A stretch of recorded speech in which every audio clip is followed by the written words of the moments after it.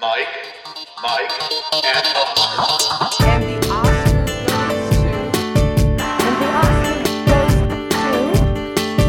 the Oscar goes to... And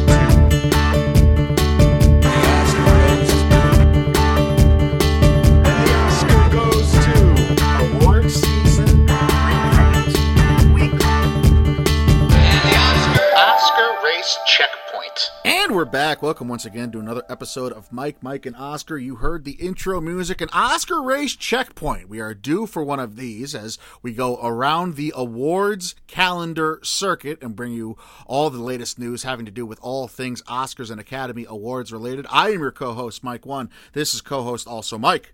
So we just had a long pre-production, pre-recording conversation, and I do think your disdain for 2020 has curdled into like the Dune 1984 bad guy makeup. Yeah. At this point, like I can't see you, but that's how I picture you. I know we do these just audio because whatever you just Kill them now.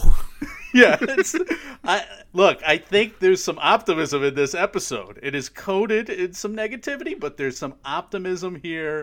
There's some interesting stories. We got a Sundance. We got a movie to review within this. We got some fun stuff. I am Palpatine. It's just the hood of my North Face hoodie that I wear around the house is shadowing my face. But I'm in the mood for optimism. I will say that. I'm hoping to get hopeful about the 2020 film year, even as it comes towards an end here. It's not at an end like it usually would be for any other film year in December. As we all know, we are adding 2 more months onto the 2020 film year, and part of that 2 months is going to be encapsulating the Sundance Film Festival, which will now be, instead of kicking off the new film year, it'll be kind of capping off the end of the 2020 film year, as Oscars 2021, as we all know, will now be in April. So Sundance is going to be our first story, and with regards to the Sundance Film Festival, it's going hybrid. That means it's going to be mostly a virtual festival this year, but as we've covered, that means you can stream this festival nationwide. Passes are going to go on sale on January 7th. Prices will vary. You have a $350 option for an all-access pass. You could have a $75 day pass, and you could also purchase single movie tickets for $15 a piece, Michael. Yeah, this is exciting that a festival of this size is going virtual, and it's going to be cast nationwide. So that's bigger than New York. That's bigger than Middleburg.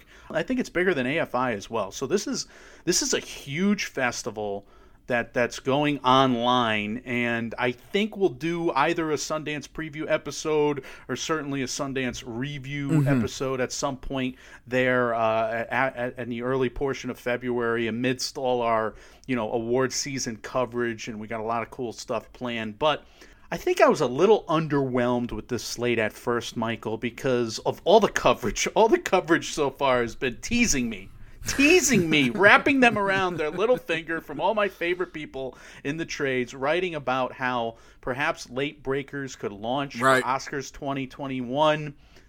Unless you consider something like Night of the Kings, The World to Come, in one portion of Sundance, they've played at other festivals, but I mean, maybe they can, get through at the end there. International Film Selection, Night of the Kings, like I said.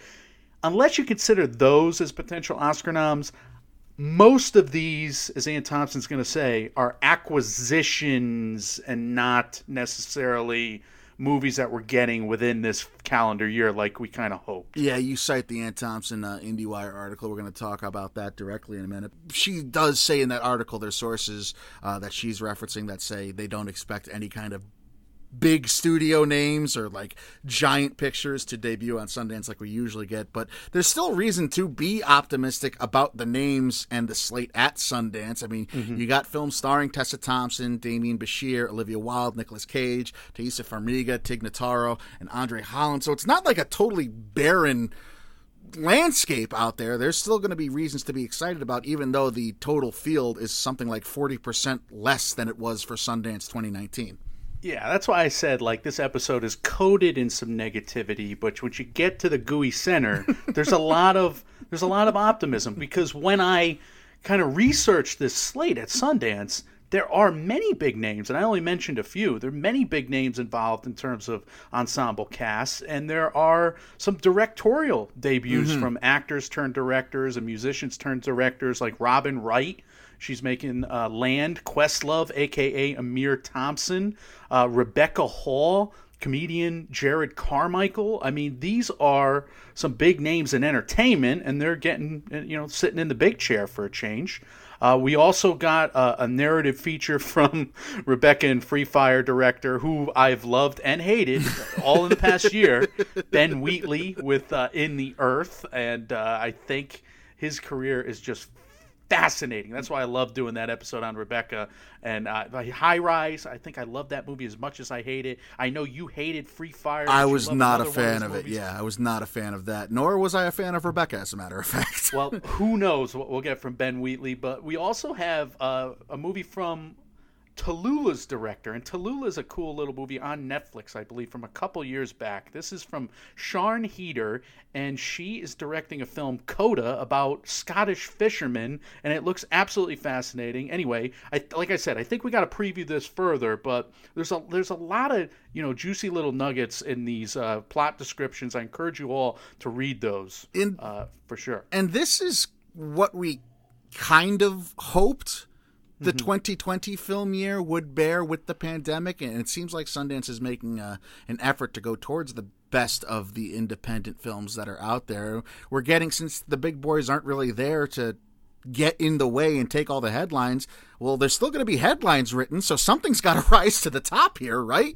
And maybe it could be a little-known independent film that otherwise wouldn't have gotten a lot of shine. I'm hoping for that. So, fingers crossed there. As for documentaries, we're going to have biodocs on Rita Moreno and Amy Tan. Rita Moreno specifically has been kind of renaissance in the last couple of years. If you've watched anything to do with any award show, as a matter of fact, she's been popping up all over, so good for her. She's an EGOTer about to win another Oscar, next year, right? Maybe. That'd be awesome. Could have been talking about her this year, and if it wasn't for COVID. We also have One Child Nation's Nan-Fu Wong directed a COVID documentary called In the Same Breath. And I'm really impressed by documentaries of the last 5 years in general, but we got a couple more documentary filmmakers with some track record. We have Lucy Walker, who's a 2-time Oscar nominee. She made a movie about the California wildfires of 2018, Mike, with Bring Your Own Brigade. Jeez. And we have RBG documentarian Betsy West. We reviewed that movie a couple years ago. She made another biodoc entitled My Name is Paulie Murray. So a lot of docs. For all the, I was going to say crap. I was going to think of another word to be more politically correct, but I'm going to go with crap. For all the crap I've given 2020 about their slate and about the movies of 2020, it has been a good year for doc, and you said the last 5 especially have been great, and I do think we're in kind of a golden age of documentaries. That's a point I've spoken of. But 2020 has been good for documentaries, so hopefully we can keep those good times rolling. Another documentary hitmaker, Marilyn Agrello of Mad Hot Ballroom. She's going to be back with Street Gang, How We Got to Sesame Street, which of course is Big Bird Joined the Bloods. And Edgar Wright, and yes, of course, your favorite, Michael, Edgar Wright, he also made a music documentary called The Sparks Brothers. So, obviously, I'm watching that. I mean, there's no question, because Edgar Wright, and he's my future best friend of some course, sort. Naturally. That I'm not going to be awkward at all when we do finally meet him. I haven't thought about this at all either. So it's well, at least you're not embarrassing yourself now for him to listen to. My face isn't red. Right. It's fine. It's just, I mean, he's just got a music documentary about a band that I don't care about, and yet it's my most who you will now obsess over. Yeah. Yeah, of the year. Anyway, Mike, I was a little worried at first. But look, after researching this slate, you mean some of these plot premises are wacky. And as a story junkie, like, I'm dying to see some of these. Again, everybody look those up. But here's the interesting part about this. I think all of the names that we mentioned, that's just the floor of Sundance. The ceiling, especially in a festival like Sundance, that is known and that also has a track record for launching careers, when they get 50% of its films directed by women and more than 50% from non-white filmmakers and more than 50% from directorial debuts, this is a ceiling for Sundance like we haven't seen before, because they have the potential to introduce a ton of new talent and the next wave of storytellers that'll make their names in this business with a launch pad with this kind of viewership, especially like in the dead of this dark winter. Yeah. It's going to be special. I'll tell you, it's kind of making me feel like a bigger bad person. Dick, asshole. Yeah, that's what I was trying to avoid there. That D word. It's kind of making me think I should rethink my approach to 2020 thus far, and it's doing a decent job. Maybe I will. I'm so hardened and just, you know what it is? It's Parasite's fault. Let's just be honest here. It's Parasite's fault from last year's Academy Awards, because I'm still bitter about Once Upon a Time in Hollywood being so good, and if it came out this year, it would be cleaning up. But all right, let's take a step back. Hopefully you are right. Hopefully this is a great thing for not only Sundance, but for the film community at large and the industry in general. We are getting a spotlight on films that otherwise may not get this big chance in this big spotlight. Films not made by white males, for the most part, dominating the slate here at Sundance. So let's keep our fingers crossed. Hopefully Sundance has nothing but, gold nuggets hiding in plain sight for all of us to find in terms of movies that are going to be awards worthy. And Sundance itself will commence virtually from January 28th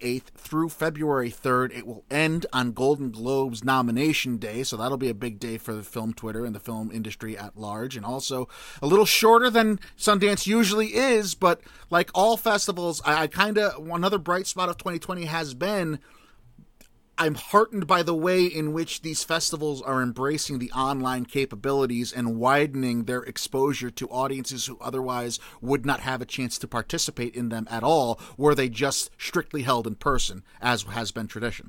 There's no doubt about it. We're taking part in all these festivals online, virtually. I've seen probably half the movies that I've seen this year at these festivals, and yeah, we're totally going to enjoy a bunch of movies from Sundance at the end of the month. I mean, I know we're going to be busy with Oscar stuff at that time, but I can't imagine us not watching several movies a day. Yeah, well, I would love to see a financial breakdown too. I have to think, maybe it's bad for the areas in which these film festivals are held, because obviously they don't get the tourism money, they don't get the influx of revenue for the surrounding businesses, and small businesses in general are getting hammered by the pandemic. But I would think, just speaking strictly about the Film Festival Institute, they have to be doing okay, because they have to be getting revenue from sources they otherwise wouldn't in other years, and they have to be cutting down on overhead, I would think. They're definitely cutting down on overhead, and they're definitely doing well based on some viewership numbers from New York that we got, like 70,000 separate viewers. And if you account for how much people like us spent, right, that's what I mean. You think about what they made, whatever the average bill was, they had to make a pretty penny there. But the what I want to highlight here, Mike, is that Middleburg, AFI, new directors, new films, they've all have followed suit, to the point where you're like, all right, if they would have stopped the practice if it wasn't working, and they certainly wouldn't have, like Minari and Nomadland doing the 1 week on a virtual cinema here or there. They wouldn't be doing that kind of virtual cinema tour that's happening right now. Right. I'm hopeful this is the future of film festival, this hybrid model. Obviously you don't want to take away the in-person aspect of it, and it does mean a lot to the industry, and obviously those small businesses, certainly in the community. But I'm hopeful that these film festivals will continue to open themselves up to people who can't get there and give you an opportunity to participate. It is a cool feeling, even just being the critics we are and not being able to go there in person, to feel like we're part of this. It's exciting to make your schedule. Like, I already started, and there are tough choices where you're going to look at this movie's playing twice, and I almost want to come up with an algorithm or a formula that I can power rank all the movies I want to see, and then somehow make sure I see them all. Because I did that with AFI, and I did that with Middleburg, and I had those going simultaneously, both of those festivals. And I was like, how do I make this happen without seeing 8 movies a day? I know I could do 5 and 6. It's really hard to do more than that. Good God, 6 movies in a day is quite the undertaking. I've always been jealous of your ability to sit through that kind of marathon viewership. But speaking more about Sundance now, we did mention this a little bit ago. Ann Thompson from IndieWire summed things up beautifully, as she always does, when she wrote a piece entitled "Sundance 2021 is all about acquisitions as distributors resist virtual fest." Okay, so couple of major takeaways, and her article is also a bit of an interview with Tabitha Jackson, the director at Sundance. So go and read that. But two takeaways that I want to highlight right off the bat here. Number one, she's expecting early acquisitions, especially by Netflix, and she singled out Questlove's doc, Summer of Soul, as probably something that gets scooped up very quickly. Would not surprise me.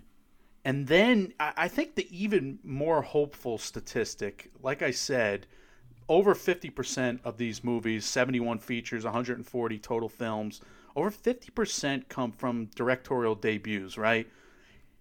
They got more submissions than ever at Sundance. Which is I crazy. read that. And they knew it was going to be feast or famine, but the fact that this year has gone the way it has, they got more submissions than ever, and without studio films, Mike, my takeaway here is that without the names and the ties, and let's be honest, any festival, I'm not saying Sundance, but any festival is going to be moved by that potential, right, to sell your live event. Of course. I mean, the names matter, and we've seen a lot of bad movies by big names at film festivals in the past, but here you don't have as many of those studio films. You don't have those launch pads built in with all the old ties that you feel obliged to offer a spot, right? Yeah. So basically what this became was a contest for newcomers, and they could just pick their favorite films, the best films by all these newcomers. So we really may get a showcase, and a well-earned showcase from some super talented newcomers that made great films for this huge-ass festival that was somehow still very selective. And I don't know if it was a quote from Miss Jackson or if it was one of the unnamed sources, but somebody within that article said basically the exact same line of thinking, except in completely different or opposite context, as was said by the Venice curator 2 years ago. They were basically like, we don't care, we just care about quality of picture. And it's like, yeah, this is how that should go. You should have a superbly diverse field between white directors and non-white directors, and that's how the quality of picture argument should go, as opposed to, well, I'm pretty sure it was the Venice Film Festival's curator said it 2 years ago, and when he ended up having no female directors in the field, and they were like, we only care about quality of picture, we don't care about quota filling. Well, okay, that's nice, but if that's true, you would have a more diverse selection, as Sundance does here, so tip of the cap to them. And the next year, Venice fixed it, and they put 50%, and power to them in that regard. But you're right. Last year we crushed them for it, and I thought we were right to do so. And this year, a lot of people have been discovering great movies by debuts and new filmmakers. So that much about Sundance is extremely exciting, Michael. Yeah, I agree. Speaking of excitement, we have been covering the WB story on our pod, on Ryan McQuaid's Chasing the Gold Pod and In Session Film, and we got some more WB fallout here.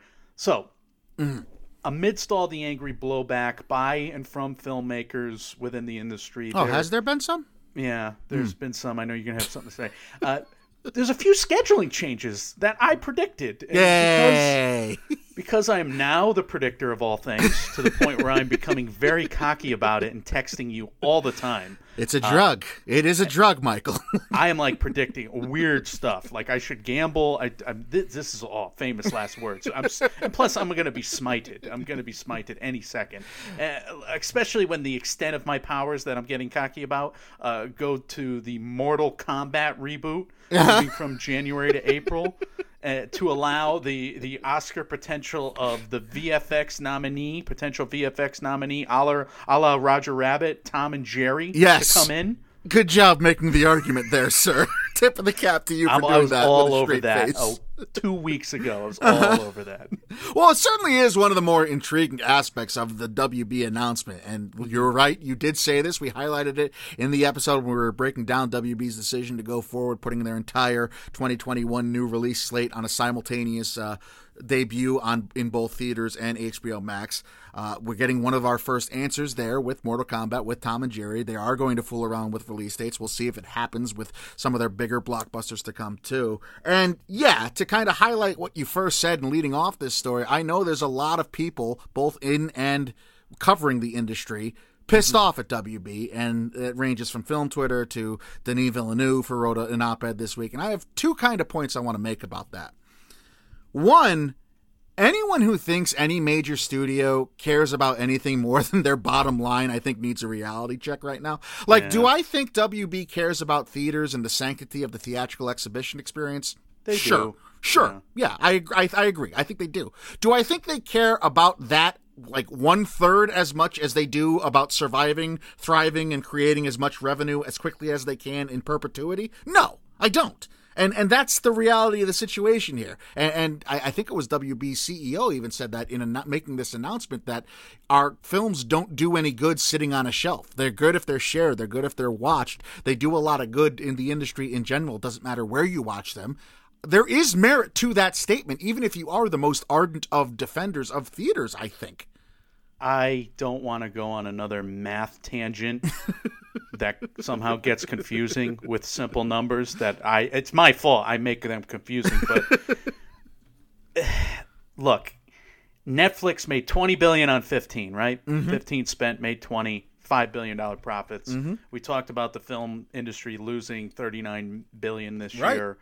In terms of overall earnings, Netflix is getting closer to that big theatrical number, whatever that big number is or was. Was it 50? Is it 45? Whatever it was, right? So if you add, Netflix and then another, and then whatever half Netflix is, that's Disney Plus. Here's the part where I make it confusing. Whatever half Disney Plus winds up being, if that's where WB tops out. Anyway, there's billions to be made with streaming subscriber numbers. Right. They have such a high ceiling for HBO Max. They really do. And it doesn't take that many new subscribers for them to be breaking even, if not doing better. So the thing is, when a conglomerate the size of AT&T, when they look at this potential, this growth potential, they will lose Christopher Nolan happily. They will lose Denis Villeneuve happily, so that they don't. I mean, they won't lose them happily, but they don't care. Is what I agree with you. That's yes. They can make $5 billion. They can make $3 billion. Whatever it is, it's a huge profit margin if their streaming service takes off. Yeah, it does. It does well in this 1 year, where it can, even if it's a bubble for the 1 year, it's still it's such a huge upside. Yeah, and that's not to say WB doesn't care about the theatrical experience. It's just you got to put things on a scale. They care about making money. That's what this whole industry cares about overall. And it's cynical and it's sad when you look at it in those terms, but I think it's the truth.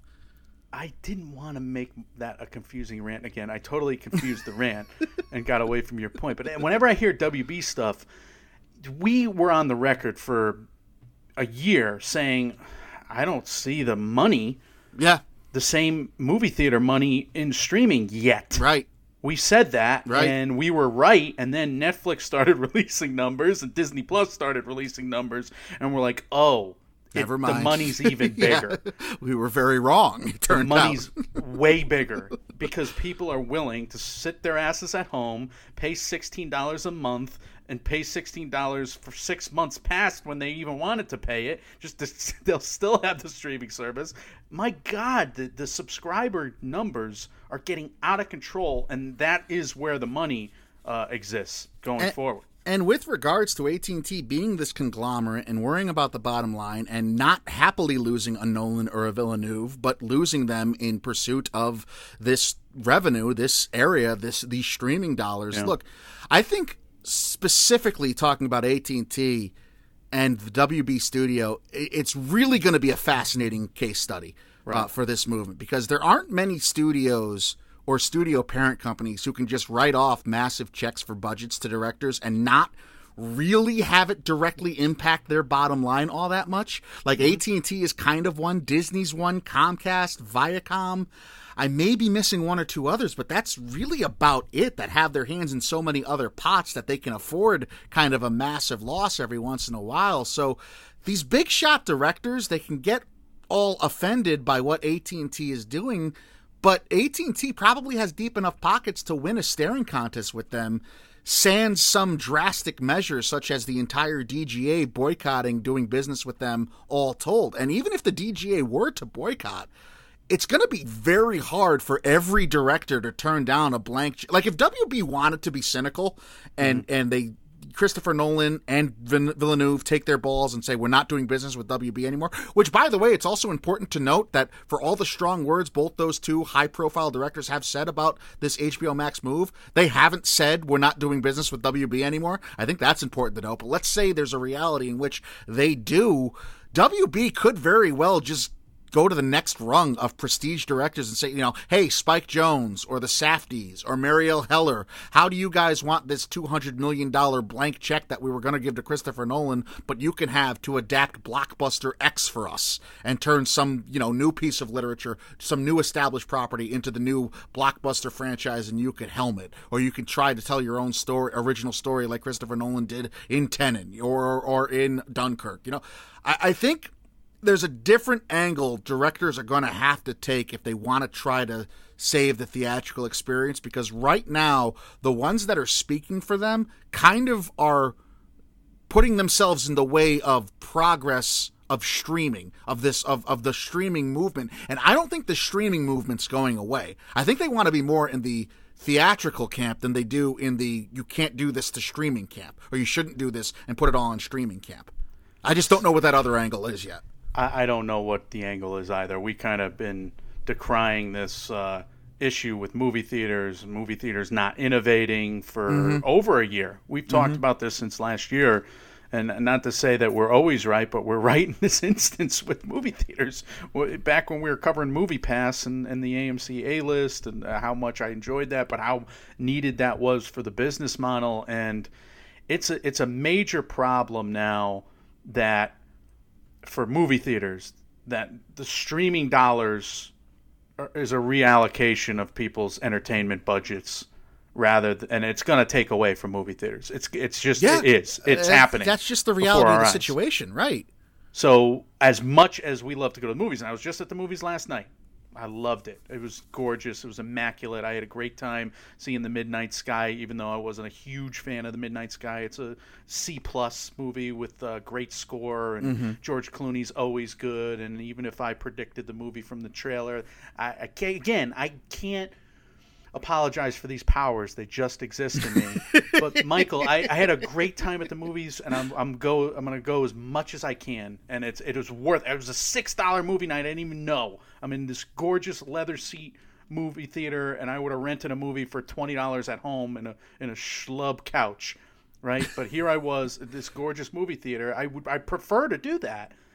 People coming home from work at the end of a long ass day are going to watch Wonder Woman 84. Most of them are going to watch it on HBO Max. They're just not going to get their asses back out to the movie theaters if the same movies are available in both places, which is why I've been talking about exclusivity. So it's not what you're taking from Peter to pay Paul right now.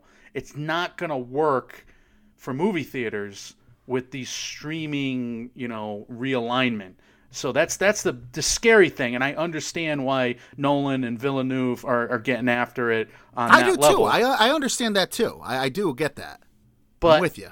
it's, there's also a more cynical take where, and again, IndieWire has been reporting, a lot of people have been reporting that the back ends are screwed up for these directors. They make a lot of money on the back end after the grosses, and there's going to be lawsuits now with WB. And there's this whole article that dropped today about the fact that, they didn't tell anybody at WB, any of the directors, because they're afraid it was going to leak, and then they're worried, Oh, it definitely would have leaked.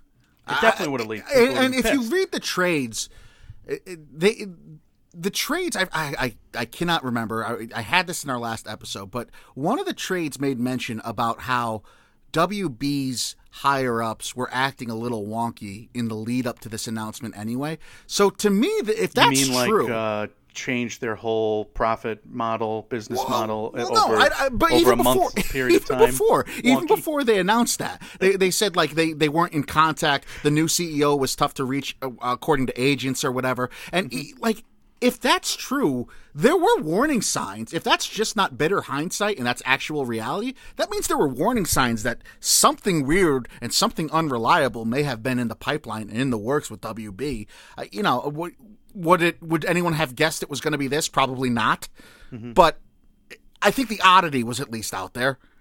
Look, I mean, you're a lawyer, and you understand that if they breached contracts or if they breached, agreements, then, these directors have every right to be upset about it and to take legal action. And maybe some of them don't want to take legal action with somebody as big as Warner Brothers, because that's going to cost them even more money to sue Warner Brothers. I mean, right.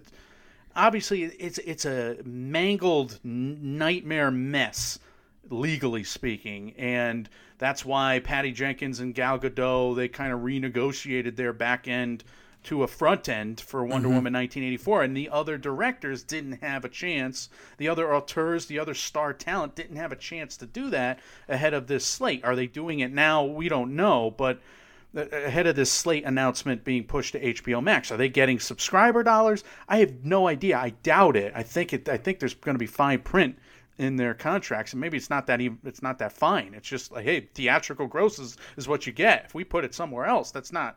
You don't get that. Usually those contracts are written to include all forms of media or distribution now known and forever hereafter come up with. So they're usually all encompassing for perpetuity. That's the famous legal word, but it's usually all encompassing like that. So just if that's how those contracts are structured, it's gonna be awfully tough for the directors to make headway. Now, I mean, I actually think WB paying out Gal Gadot and Patty Jenkins like that could work against them. I mean, that could actually give somebody a different director like credit. They could be like, look, they know WB knows that this was nefarious. This was going to hurt people's back ends, because otherwise, why would they have done this? So maybe that works in a favor of a lawsuit. But again, like you said, how do you comfortably sue WB if you're a director that doesn't have huge pockets and wants to make a living in this industry? You're right. I mean, mangled mess is probably putting it nicely. And that's why we've done so much speculation and just projection and guessing at this, because we're in a totally new landscape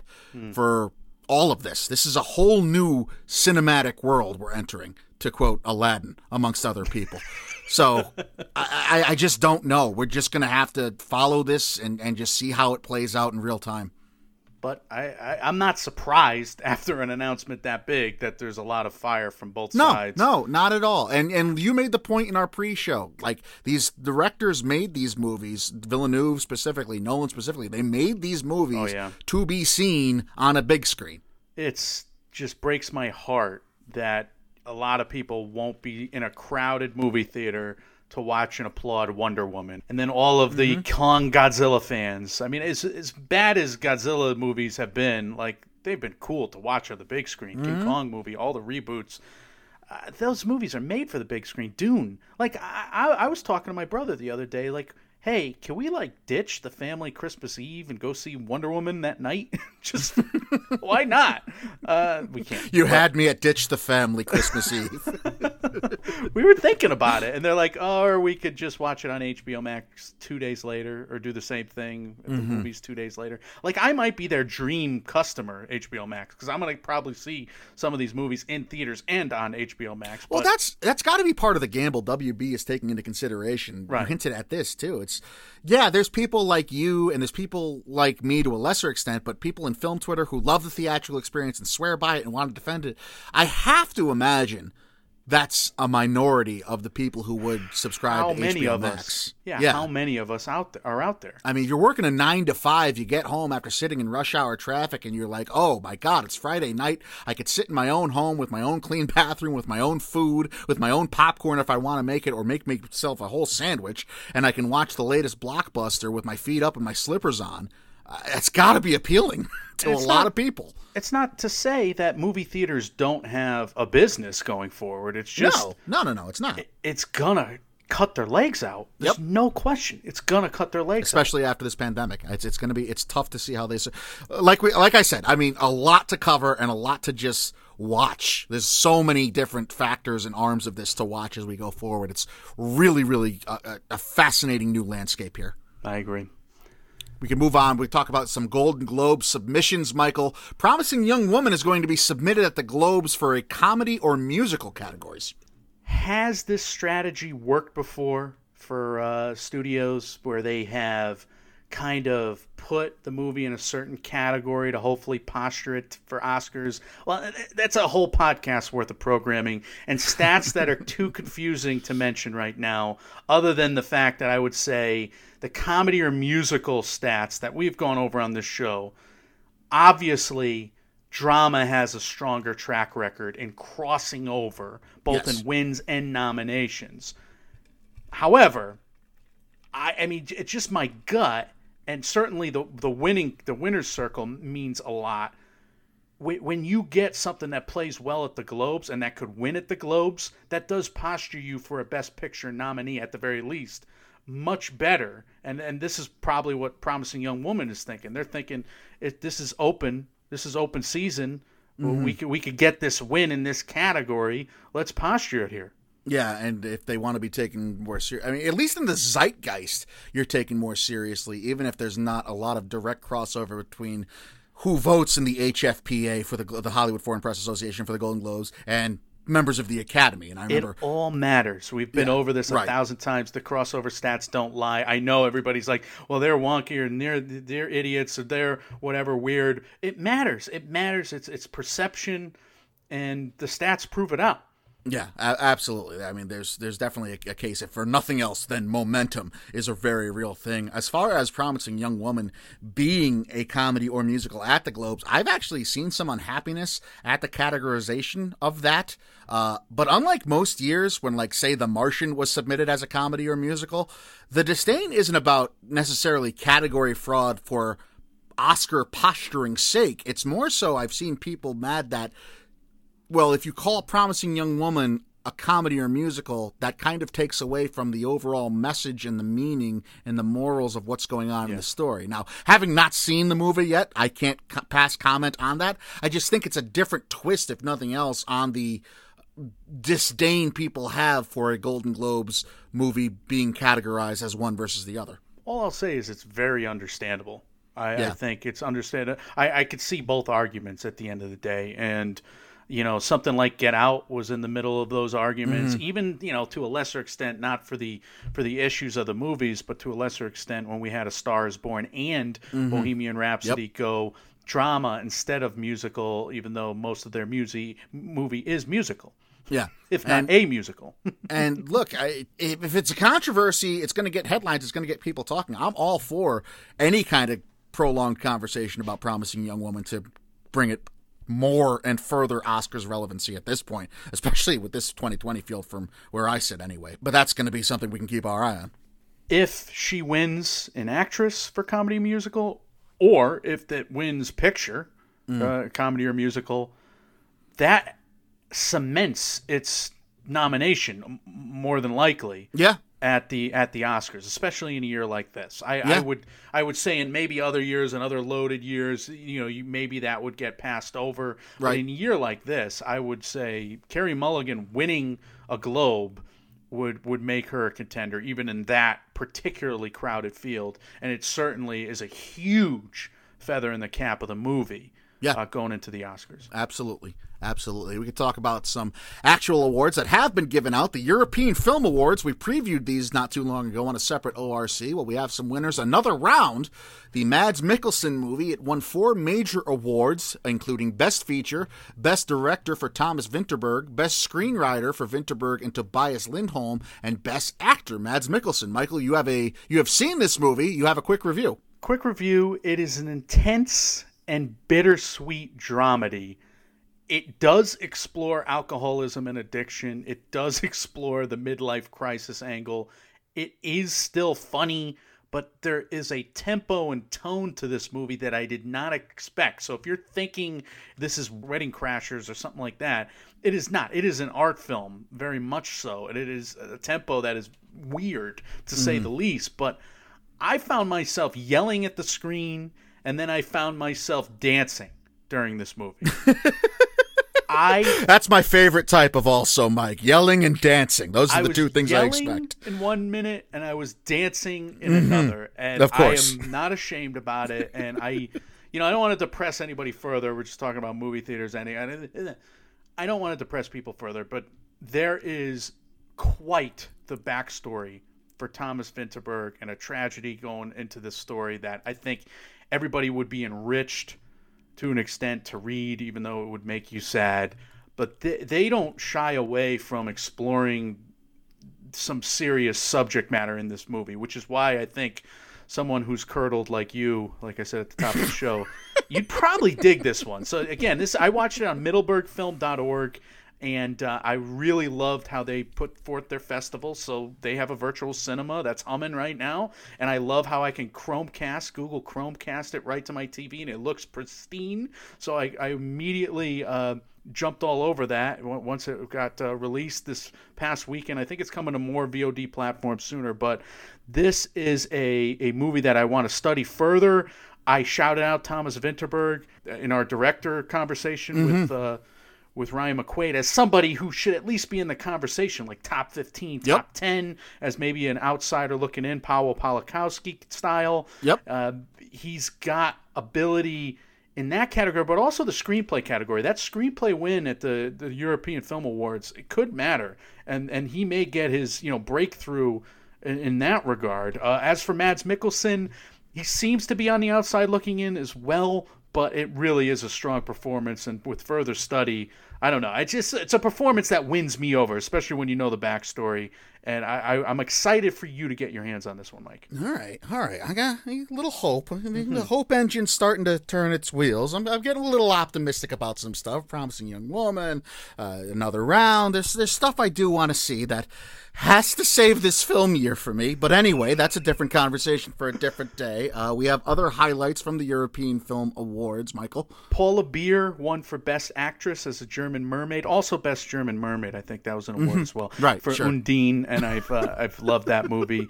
Collective won Best Documentary, which I think is important, and it matters to the resume of Collective, especially when it's going for documentary and Best International Feature, perhaps Sure. a double nominee. I have been just feeling in my bones, which is probably worthless because that category is totally unpredictable. But Sure is. in a year with 20 awesome documentaries, Collective to me feels the most that category. And I love the movie B+88. The Mole Agent was another one, a B+88. They're looking for dual nominations, and it's important to stack the resume there. We have other awards, too. Production design went to The Personal History of David Copperfield. Score went to Berlin Alexander Platz. Is that Good a job. name? Yeah, you got it. All right. Costumes went to Hidden Away, Makeup and Hair, The Endless Trench, VFX, The Platform, Sound Design, Little Girl, Editing, Once More Into the Breach. Yeah, I figure it's fun to list those sometimes. Just get movies on your guys' radar. Yeah. Here's an interesting win and an interesting upset, in my opinion. Klaus, the Netflix animated film that was an animated feature contender last year, Mike, that lost to Joseph.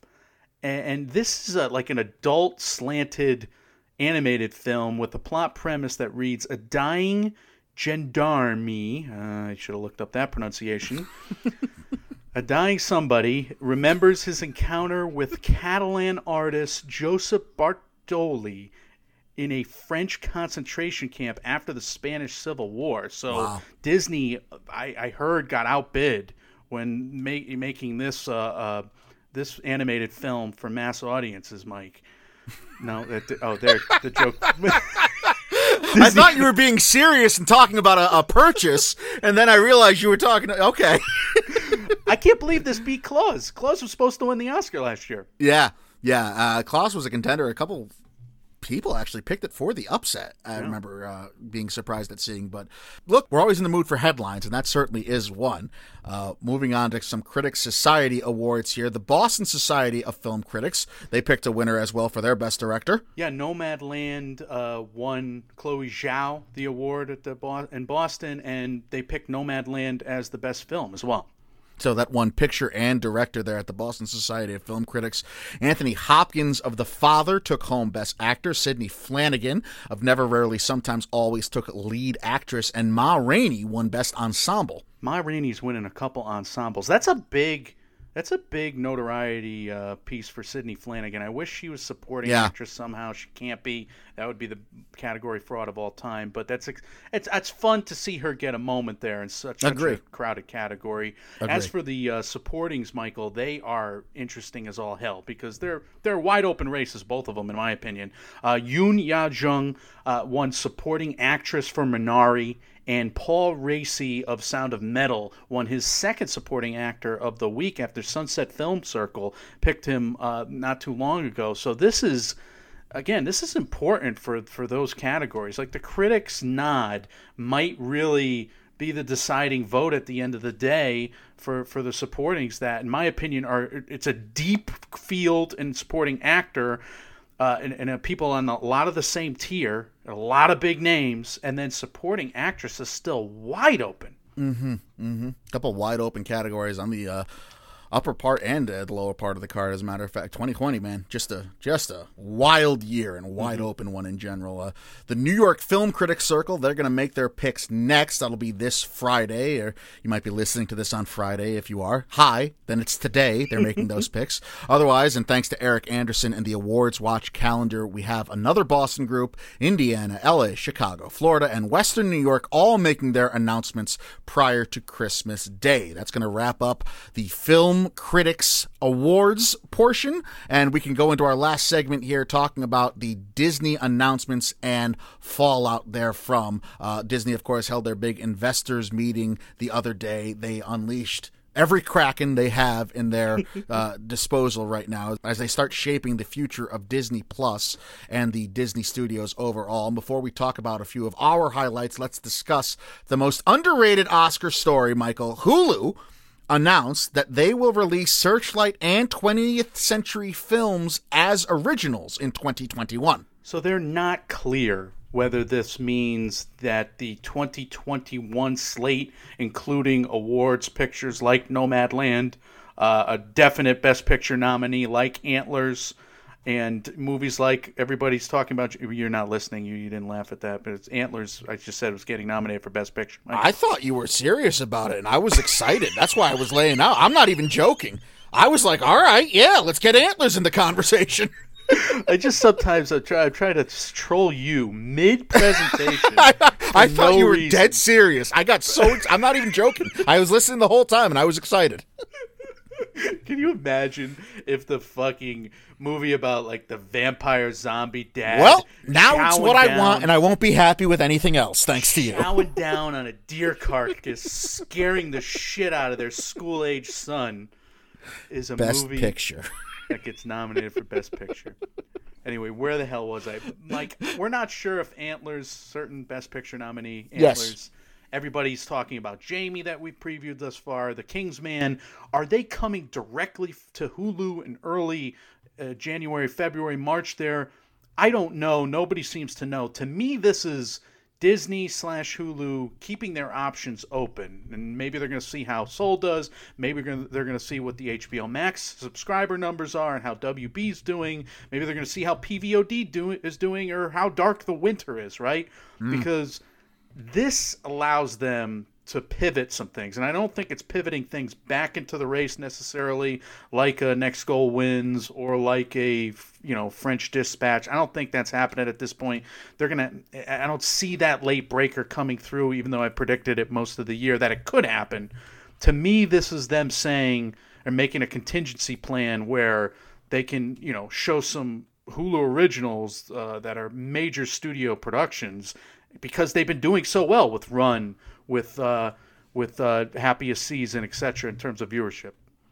Yeah, it's kind of an under the radar story in that if Disney wants to put everything on streaming, they have now multiple options with which to do that through, and it seems like they're preparing to make that pivot. Even though they're not saying that's what they're doing yet, or at least that hasn't been clear that's what they're doing. There's a lot of speculation out there, like you just said. So it's fascinating to me that WB is getting all the wrath, and yet Disney could be doing the exact same thing, and they're kind of somehow, for Disney, flying under the radar. So that was like the sneaky Oscar news. And I don't think it's necessarily going to matriculate into this season, but I think next season that's big news. That could mean major could be calendar huge. solidifying, Absolutely. right? I mean, because again, we've been having this calendar go crazy on us all year, and maybe we'll finally get a solidified calendar for once. Anyway, Star Wars news, and in terms of films, there's only two big nuggets. Like Patty Jenkins is doing Rogue Squadron, and that's exciting. It's kind of this throwback Star Wars movie, which is cool, about the rebels, but it's also this big conversation that we could have about her going straight to Disney after making that sweet deal that must have been so sweet that she ran for the hills immediately from WB. I was going to say, guess who's not upset about all the streaming content coming out now is Patty Jenkins, who goes from DC comic book property to Star Wars property, all on streaming. Well, is Rogue Squadron going direct? I mean, they didn't say, but anyway, Taika Waititi, his movie got confirmed. Those were the two Star Wars movies that I saw got confirmed, and I don't like. Oh, you think it's not? Oh, interesting. I thought this was announcements for Disney Plus, but maybe you're right. I don't know. I don't know either. Anyway, we used to have MMOW, which used to be focused more on pop culture, non-Oscar stories, but I didn't research this one as much. Mike, you have some criticism for the overall quantity of Star Wars productions. What do you think is going to happen? Well, they announced like 9 different series and films, all within the Star Wars. Like, this studio couldn't handle making one theatrical release from a Star Wars IP per year and make it enough of a viable financial success to justify doing one per year. Yeah. And they just bungled episode 9. I'm sorry, but I mean, the financials of that aren't what they could have been. Yeah. So now we're just going to pull any kind of restraints back completely, and we're just going to say, hey, here's 9 original IPs related to Star Wars that you're going to get. Some of them are in movies, some of them are going to be in multi-part series form, and you're just going to get all of it, and they're all going to be hits, and everyone's celebrating them. That's a lot of new Star Wars, man. It's improbable that they're all going to be great, but here's the thing. The Mandalorian just made a clean $1,000,000. Sure. Schmillion. Sure. Tens of schmillions. Yeah. For Disney Plus, and now Disney Plus is gone from 0 subscribers at the beginning of this to 86 million. Just imagine what they're making to the point where they can announce this many projects. So, I mean, they're diving into this saying, all right, we're going to have 10 must-see Star Wars shows and 10 must-see Marvel shows, and you guys in the world, I mean, your 200 million potential subscribers, get on board. And that's why we're telling you all of this in advance, because this is a major subscriber grab, right, around the holiday season. Everybody's... Yeah, but they couldn't handle one. They bungled doing one with big names attached and a big name director attached. What have they done for me lately? They've given me Baby Yoda. So I will watch So it's all forgiven. That's all in the past. What happened is prologue. I will watch every single episode of every single one of these shows because I need to. But that's part of it. Is that you Star Wars people? This is a drug to you. You need this. You thrive off this. I am even considering buying some of the toys. Not gonna lie. We just did. I just bought one for my sister-in-law, an animatronic Baby Yoda. See, you can't escape. You can't escape the Stars War, the Stars War that you've mispronounced in our past. I hope all of these properties flop. My No, I parody don't. of I you truly is don't. mispronounced? Yeah. I truly don't. I hope they're good. I just think I'm always the wet blanket of the two of us. I understand that, but let's temper expectations a little bit. That 9 properties is the benchmark now, and it's all going to be okay. I will not do any of that. But I know Michael, you won't, and you're not alone. MCU. There are a bunch of stories that are fascinating. We have James Gunn. Apparently, he's doing Guardians of the Galaxy 3, but they're also doing a holiday special. Is this like going to drop on Disney Plus this year? Is this next year? I'm ignorant about this.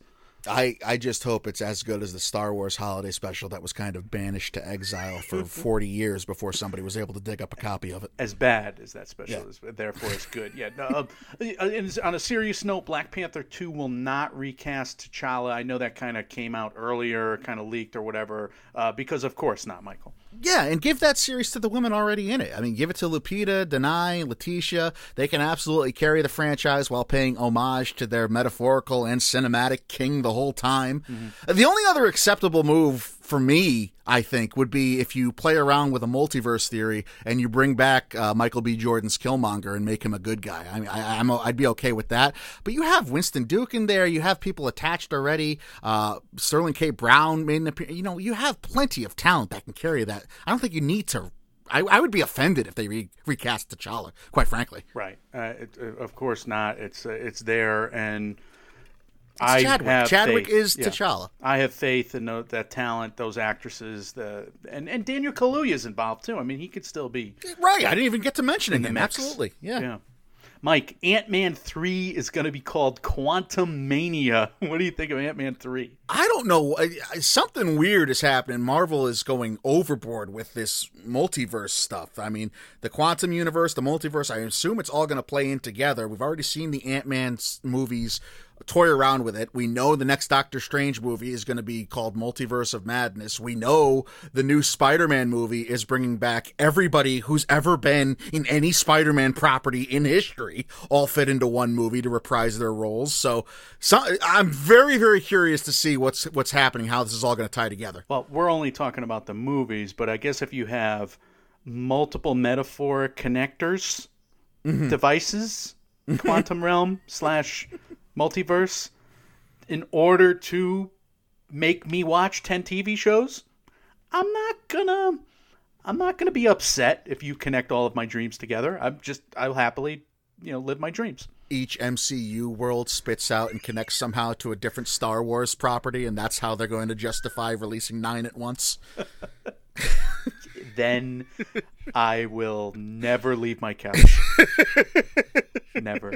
Michael, finally, you predicted this. Last story of the day. Marvel's first family is getting a welcome home to the MCU reboot as Spider-Man director John Watts is now attached to Fantastic Four. So I'm a genius. We know that. No, I'm excited to see this. I hope they can finally give Fantastic Four the justice that property deserves. I want to know more. Were you excited to hear about the Fantastic Four announcement, or were you upset that it wasn't an X-Men announcement? I was excited, and I will see that movie immediately. And I love the Fantastic Four, going back to the cartoons as a kid. Again, I'm not a comic book guy, but I've been watching Marvel cartoons since a very young age, every Saturday morning, and that's my experience with Fantastic Four. When they would show up in another cartoon character, or I remember having that VHS, later on a DVD, when my brothers were going through that phases, and I would be a 14, 15-year-old guy pretending not to care while the Fantastic Four DVD of whatever, 4 or 5 episodes would just go on, and I'd watch the whole thing because I loved it. Always will. Do you think there's more money in a cinematic X-Men property than a cinematic Fantastic Four property? I feel like the stink of Dark Phoenix has to wear. No, I definitely think yes. I do think I do too, and that's why I think this is a smart move. Yeah. Perfect the first group, and then when you're ready to bring over Wolverine, everyone's going to be just as excited to see him as ever. But the Fantastic Four deserves a good adaptation. by now they have a plan. I mean, they have Yeah. 100,000 comic books to mine for ideas. By now they know exactly what they're going to do, in my opinion. I agree. All right, put you on the spot. Pick one person, pick one actor you want to see in any of the Fantastic Four roles. Ooh. Actor or actress, any actor. Well, Michael Shannon would be a pretty good Doctor Doom. Oh, I like that. I just want to go full heel. I like me that be a lot. afraid of Doctor Doom. But I really do like that. Yeah, I think that's a good call by you. I don't know. It came to me. Maybe it was the John Gabris seeing him on the subway story that I just remembered when he was on our show. What a callback. I just felt the need to drop names and then call back to a time where I felt the coolest I've felt in a while when John Gabris was on the show. Yeah. Is there any other Disney announcement that you were excited for, or was the 18,000 Star Wars properties enough to satiate you? Well, I think there was a Pixar announcement in there that seemed kind of cool, but there's an Italian Pixar film coming. By the way, it's like I saw that. Yes, Mwah! I'm ready. that's the title of it. As a matter of fact, that's what it's going to be called. Mwah! All right, that's going to do it for this Oscar race checkpoint. We went around the award season calendar, gave you a little critic award news, gave you a little award show news, capped it off with a lot of Disney there, and as always, we are prognosticating, projecting, and just watching what the hell is going on in the world of streaming, specifically with WB and elsewhere. But as always, the most important part of any of this is we want to hear from you, dear listener. What was your favorite announcement? What are you most excited for from the Disney Investor Call? Was there anything that gives you pause or worry? How do you feel about a week later after hearing the WB news? Does any of these updates give you any reason to concern or allay your fears? You can leave us all of those, as well as any other comments, questions, or concerns you have for anything we do here in the MMO Empire on our social medias. We are Mike, and Oscar on Facebook and Instagram, at MM and Oscar on Twitter, Mike, and Oscar at gmail.com, and on Reddit. We are available everywhere you hear podcasts. And if you're listening to us on the Apple Podcast app, if you would be so kind as to tap on our cartoon faces and our logo and leave us a 5-star review within said app, that would be very cool of you to do and help us out a ton. Michael, what are some words of wisdom to end on? Tell the good people what's coming next from us. Well, what's coming next, I think we're going to do something on Ma Rainey. I don't know if it'll be a full OSP or attached to an Oscar race checkpoint. You know, these Oscar race checkpoints are a little finicky. Like, we do them when we get the news to do.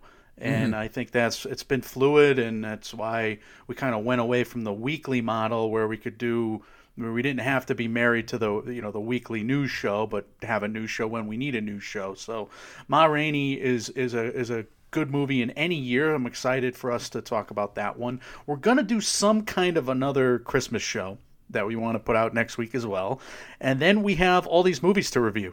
There's a lot more movies to review that a lot of them debut on the 25th. And I think we're both excited, but here are my words of wisdom. We should stop being so excited, because as good as these movies might be, you especially, I'm talking to you, we need to lower our expectations.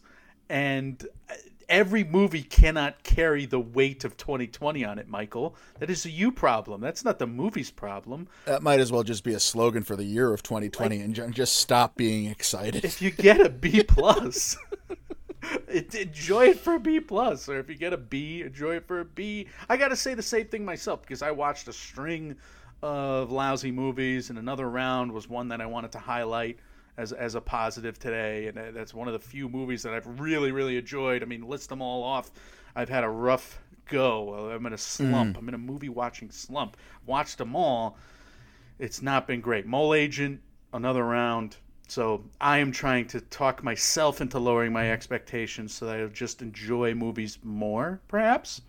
I'm going to be positive. I'm going to go in with no expectations and be positive and hopeful. I'm going to try. Not what I said. You just twisted what I said. You can't, if you're And if these movies flop, it's on you. We're doomed, folks. You see how he twisted that. I'm not going to explain it here, but yes, you definitely twisted what I said. You have to lower the expectations. Anyway. These are all gonna suck. No, I am willing. I'm hopeful. I'm hoping 2020 will end on high notes across the board, and I won't be upset if they don't. And that last part was a lie. What I'm saying Guys. is my words of wisdom is don't hope. Don't hope. Just be. And if you get something good, the hope you weren't hoping for it. You're already misconstruing. Hope you should not. Be you will. Perfect. Guys, when reality sucks, you can come look around the award season landscape with us. We are Mike, and Oscar, trying to make award season year round without the stuffiness. We will see you all very soon. See ya.